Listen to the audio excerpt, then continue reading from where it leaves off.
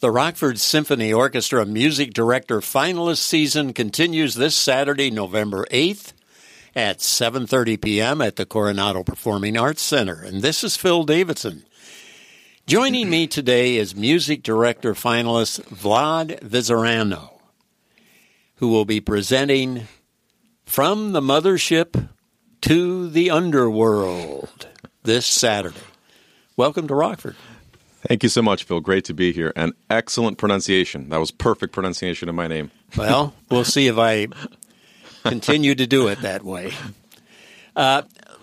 Let's begin by hearing something about you, where you're from, what you have been doing in the musical world. You're conducting all over the country and all over the world.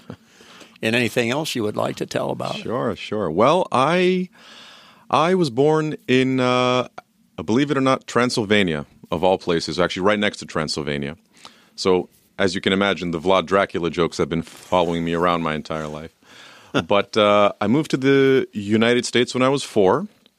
I've lived here ever since. I've lived all over California. I lived in Austin for a while. I moved to Indiana, Arizona, New York. So I've seen the country, and I think the way I like to always tell it is my career has been somewhat of a zigzag.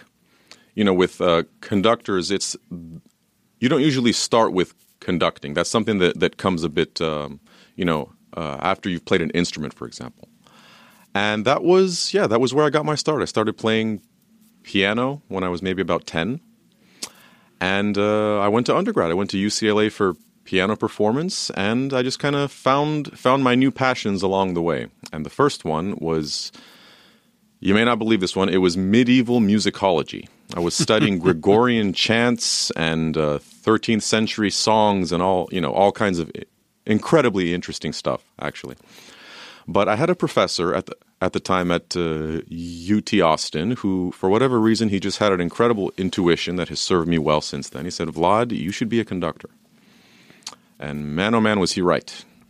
He got me private lessons with Peter Bay, the Austin Symphony music director at the time, and since then it's just been it was my niche. It was really, really clear that I found that's what I'm supposed to be doing.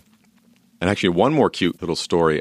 I found a picture from when I was 3 years old of a pair of me in a pair of headphones that were 3 times the size of my head, and I was told that at the time I was listening to Linda Ronstadt, Just One Look, and I was actually moving left and right and up and down, and my arms were flailing about. So there was always, I think, inside me, there was always a physical expressiveness with music. So I think conducting was pretty much in my blood. You are described as not only a conductor, but also an educator. And I'm quoting here, a regular presence on the competition circuit and an ardent advocate of new music. How about elaborating on this? Well, the regular presence on the competition circuit, that one I can say was, because the age limit's about 35 for competitions. I'm just over at this point. But competitions were essentially how I got my start in this crazy conducting world. I won second place in 2013 at the Cadaqués competition in Spain, and I was a finalist at the Flick competition in 2016. And I had the great pleasure of conducting the London Orchestra, the London Symphony Orchestra over there. And that's where, since then, that's where I started conducting, essentially. I started to guest conduct a lot more. All around the world, and man, it's been an absolute pleasure, And the other two, educator and new music advocate, I think kind of fit more closely together.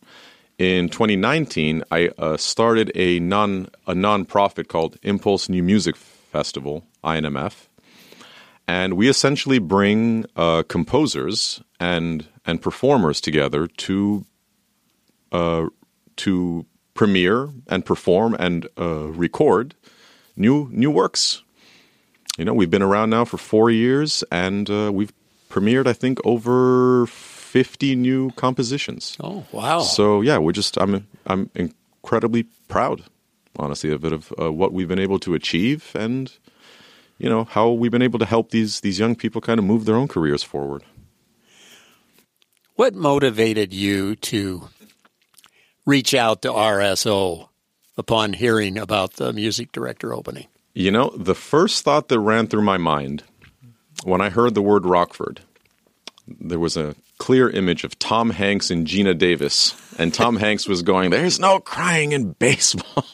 That was literally the first thought that went through my head. And that just put a smile on my face. So I said, this is worth looking into just on that alone. And, like when you look into an orchestra, you tend to see generally the same types of things. There's programming, there's some kind of education, some kind of outreach. So that's what I was expecting to see. When I went to the education page specifically, it took me a good hour just to get through how much content there actually was. Mm-hmm. It's incredible how many resources there are for educators. I learned so much myself. And there was one program that that completely convinced me, let's say, that this is the place where I would like to be. And that was the Band Grandpas.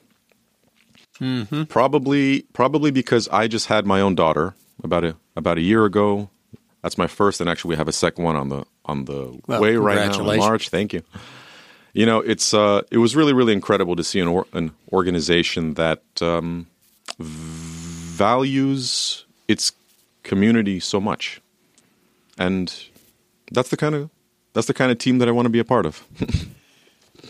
Well, kind of expanding on that, yep. we know that a music director will do things like plan the concert and sure. obviously conduct the orchestra, but what other facets of the position do you feel are important as it relates to the symphony organization and to the community?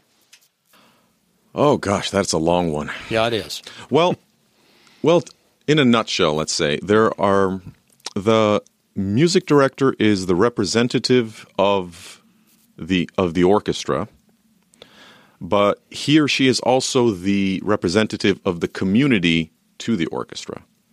So on the podium, like you said, we plan the seasons, we plan the programming, we conduct, obviously rehearse, that part's clear. But it's so much more than that. I mean, in my opinion, it's the job of a modern orchestra to serve its community as much as possible, not just on the podium with its music. We have to bring music to communities that aren't going to hear it. We have to bring programming, new works that haven't been heard before, standard works that haven't been heard before. And that's really the music director's one responsibility, but I'd say privilege. It's their privilege to make connections with the community, to start collaborations with. I mean, I just walked into the Discovery Center here. I saw Rockford Dance Company right next door, and of course the Discovery Center Museum itself. And there's so many incredible opportunities around Rockford for collaborations and new programming and new artistic works in general. So it's a long list of priorities, but that's the fun of the job. Well, you mentioned works that have not been heard before. Mm-hmm. So the first piece on Saturday's program is one of those, I believe, Mothership by Mason Bates. Mason Bates has been described as making a career out of the intersections of music and technology. How so? Well, if you come to the concert this weekend, you're going to hear exactly why that's the case. So Mason Bates, the way that I came across this piece, it was by pure accident. I was on YouTube, as I often am. That's where a lot of new music actually pops up. It's a great place to post your music because it will be heard. And I knew about Mason Bates, and I was thinking, I want to program a concert for Rockford here that's a combination of some standard repertoire, maybe some new things that people haven't heard, and maybe some new genres that they haven't heard. And I just looked up Mason Bates, and the first piece was the YouTube Symphony with Michael Tilson Thomas, who actually premiered the work. And it was this piece, Mothership. I said to myself, what in the heck is that going to be about? So, but I saw some nice lights over there and a beautiful show that went along with it. And so I gave it a click. I said, let's see what this is about. 2 minutes later, my wife walks into the room. I'm there in my headphones, and I'm just grooving back and forth at my own desk. So that was a clear sign to me that this piece needs to find its way on the program. I mean, there is to answer your question about technology, there is a piece or a part specifically in this piece for laptop. It's pre-recorded sounds for laptop, and you have those kinds of sounds like club beat sounds and guitars and all kinds of things that you would expect to see in a film score, for example. And it's just beautifully interwoven into this techno jazz infused piece. So it's quite a treat. Well, you described the sound, so so let's move on to the next featured composer, and that's Paul Dooley. Mm-hmm. Tell us something about him. So Paul Dooley, the first time that I met Paul Dooley, gosh, it feels like 100 years ago at this point. It was in 2011. We were both at the Cabrillo Music Festival. I was there for the conducting program. He was there for the composition program. And I actually hadn't seen him since. This was in 2011. And again, when I was programming this concert, I was thinking, gosh, I would really love to program a soloistic piece that's again not just the standard repertoire, something that can really move an audience, but along the lines of a new piece. And I had heard of some great pieces recently that Paul Dooley wrote through another conductor friend of mine, which is often how we hear about new pieces, new works. And I contacted him about doing that piece specifically, which was another percussion concerto of his. And he said, Vlad, I'd love to do that piece, absolutely. But what do you think of a brand new composition specifically for Rockford? And all the lights just went off at that point. I said, absolutely, what a great idea. And he had a percussionist in mind, specifically Danielle Gonzalez, who's going to join us this Saturday. And it's a brand new composition. It's a beautiful, beautiful piece. It's actually along the same theme as the Tchaikovsky Francesca. It's along that same thing about two souls that are essentially soaring through the air. And it's just beautifully evocative piece. I'm sure the audience will love it. It tells a tragic love story, I believe. Would you give us a little more idea about what we're going to hear and something about the percussionist and what she will be doing? Well, the percussion solo specifically is actually on three instruments. It's on the marimba, which is like an extended xylophone, essentially. Uh-huh. It's for crotales, which are little tiny pitched cymbals. And it's for suspended cymbal, like actually, that sound of a cymbal. So it's three instruments in one, and she's going to alternate between them throughout the piece. So she'll be moving along the stage. It's a very mobile piece. But it's what I loved about it is it's a very accessible piece. It speaks the same. It's in the same musical language, let's say, as the Tchaikovsky, as the Ionescu, the tonal system, is what we call it. And gosh, he's just such a talented composer. He uses like in the first movement, for example, there's this one section where the specific harmonies that he uses, they just remind me. I don't know if you remember the old films from the 40s, 50s, like the Purple Robe or Spartacus, Ben-Hur. Yep. it's just so evocative of that way. Those types of harmonies that were used to evoke ancient Rome or ancient Greece, ancient life. It just brought me back, absolutely, and I think everyone will love it. Well, it sounds exciting. It is. Well, then we move on at the close of the first half. We will hear what was described as battle music, and I can understand why, because they're from the movies Gladiator and Troy. You talk about battles. And they respectfully were composed by Hans Zimmer and James Horner. Mm-hmm. So why did you choose these two pieces in particular for this program, and what is each piece depicting in the movies? Well, in terms of what they're depicting, that one is very, very easy. The Troy is the piece from Troy is called Achilles leads the Myrmidons, which were essentially his tribe of barbaric killers. They were the best of the best, let's say. And he's leading them onto the beach of Troy. And this is the music that played in the film Troy with Brad Pitt in 2004. That's playing in the background during that scene. Which, well, okay, let me put it this way: Troy is an incredible piece. Gladiator, the music from Gladiator, this suite plus the song plus all of the entire soundtrack. In my opinion, we will be talking about that music 500 years from now, the way we talk now about Beethoven 9. It's that level of just complexity mixed with absolute simplicity at the same time. And I actually wanted to conduct these works before I even knew I wanted to be a conductor. So Gladiator came out, I think it was 2000, and Troy in 2004.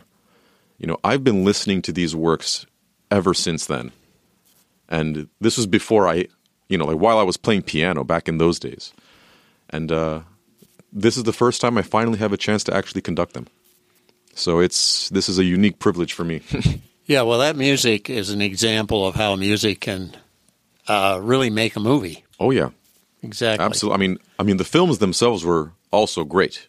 Like no doubt, but the scores behind them are exactly. They are what propelled them to that interesting level, let's say. Well, then let's look at the second half of the program. We begin with Tchaikovsky's symphonic poem, Francesca da Rimini. Mm-hmm. And why in particular did Tchaikovsky like symphonic poems? Oh, boy. Tchaikovsky was one of those minds, those musical minds, let's say, that he loved the world of fantasy in general. Like in the middle of all of his works, you'll always find at least a few bars, maybe an entire section, where he just takes a break from the entire drama of what happened before to just enjoy a ballet section. Mm-hmm. To just stop the drama and live in his own fantasy world. So I think the symphonic poem specifically, which is more free than a symphony, it's not so formally tied, was absolutely perfect for him. And this piece specifically, he wrote it. It was 1876, I think, is when he wrote it, which was coincidentally it was the first year that Wagner did his Ring Cycle, and Tchaikovsky actually went to that first production in Bayreuth, and he wrote a review, which in some parts is nice, some parts not quite so much. But he learned a lot from Wagner, which is why you hear, for example, in this piece, the brass more than anything he wrote before. This is the piece that kind of launched, Tchaikovsky's unique voice, I think. And man, is it an incredible piece. It's like I told the orchestra the first time we just rehearsed it the other day, is you are quite literally, you're taking a walk through hell. and you see these two people, Francesca and her lover Paolo, like you see them in an eternal whirlwind in the middle of hell, and then you get inside the whirlwind and you see them interact together, and then you come back out and there's an earthquake in hell that drags them down. That's what you're gonna exactly. That's what you're gonna be listening to, and there's no better person to do it than Tchaikovsky. Ooh, that's very intriguing. No, that's the underworld portion. We started from the mothership. We got all the way to the underworld. Now. I see where you... We went through the battle music, and that's how we all got to the underworld, supposedly. Here we are. We're there. Well, then the final selection is the Romanian Rhapsody No. 1 by George Enescu. So tell us something about him. Mm-hmm. Yeah, and along with that, I believe that much of his music is based on Romanian folk music. Is that true with the piece we're going to hear? Well, yes, absolutely. So the Romanian Rhapsodies, there are actually two in that set. We're just doing the first one. It's the more well-known. It was written just after he left the conservatory. So he was a musical prodigy. Probably one of the most amazing musical prodigies that I think have ever existed. And he started conservatory very, very young. And when he graduated, these were among the first pieces, along with the Romanian poem for chorus and orchestra, that essentially launched him into the compositional avant-garde, if you will. And yes, they are absolutely based on folk music. These are all Romanian songs, which he, gosh, I mean, I don't even know what to say. It's the first time that I did this piece, I think it's the most fun I've ever had on a podium in my entire life, and it's going to be even more fun this weekend, I promise. But one story I like to tell about Enescu always is, just so you have an idea of the kind of musical mind that we're dealing with, is he was asked, by a friend of his one time, he was asked, if we lost all of Beethoven's compositions, if we just don't have the scores and no more copies, could you reproduce all of them? And he jokingly looks back, oh, come on, of course not, that's insane. Just the symphonies, the string quartets, the string trios, the piano sonatas, and the violin sonatas, and his opera. That's all. That's all. So, yeah, that's the kind of musical mind that we're working with at this point. And unfortunately, the thing about the Romanian Rhapsodies is they were so popular that they overshadowed his future compositions, which they are based to some degree on folk music, but he went in his own direction completely, and it's incredibly complicated music, but beautiful music at the same time. And these Rhapsodies, they were such a spark of imagination at such a young age that they just overshadowed all of that stuff throughout his entire career. But they're still a jewel. They're an absolute jewel to listen to, and it will be the most fun, like I said, that I will ever have on a podium again. Well, it sounds like the people that are attending the concert will have fun also. Yes, absolutely they will. Well, thank you so much for being here, Vlad. My pleasure. Thank you so much, Bill. You have been listening to a conversation with RSO music director, finalist Vlad Vizarano. Tickets are still available for his concert, From the Mothership to the Underworld, and now we know what that means, which happens this Saturday, November 12th, 7:30 p.m. at the Coronado Performing Arts Center. Be part of the choice. For tickets and more information, go to rockfordsymphony.com or call 815-965-0049. This is Phil Davidson, and thank you for listening.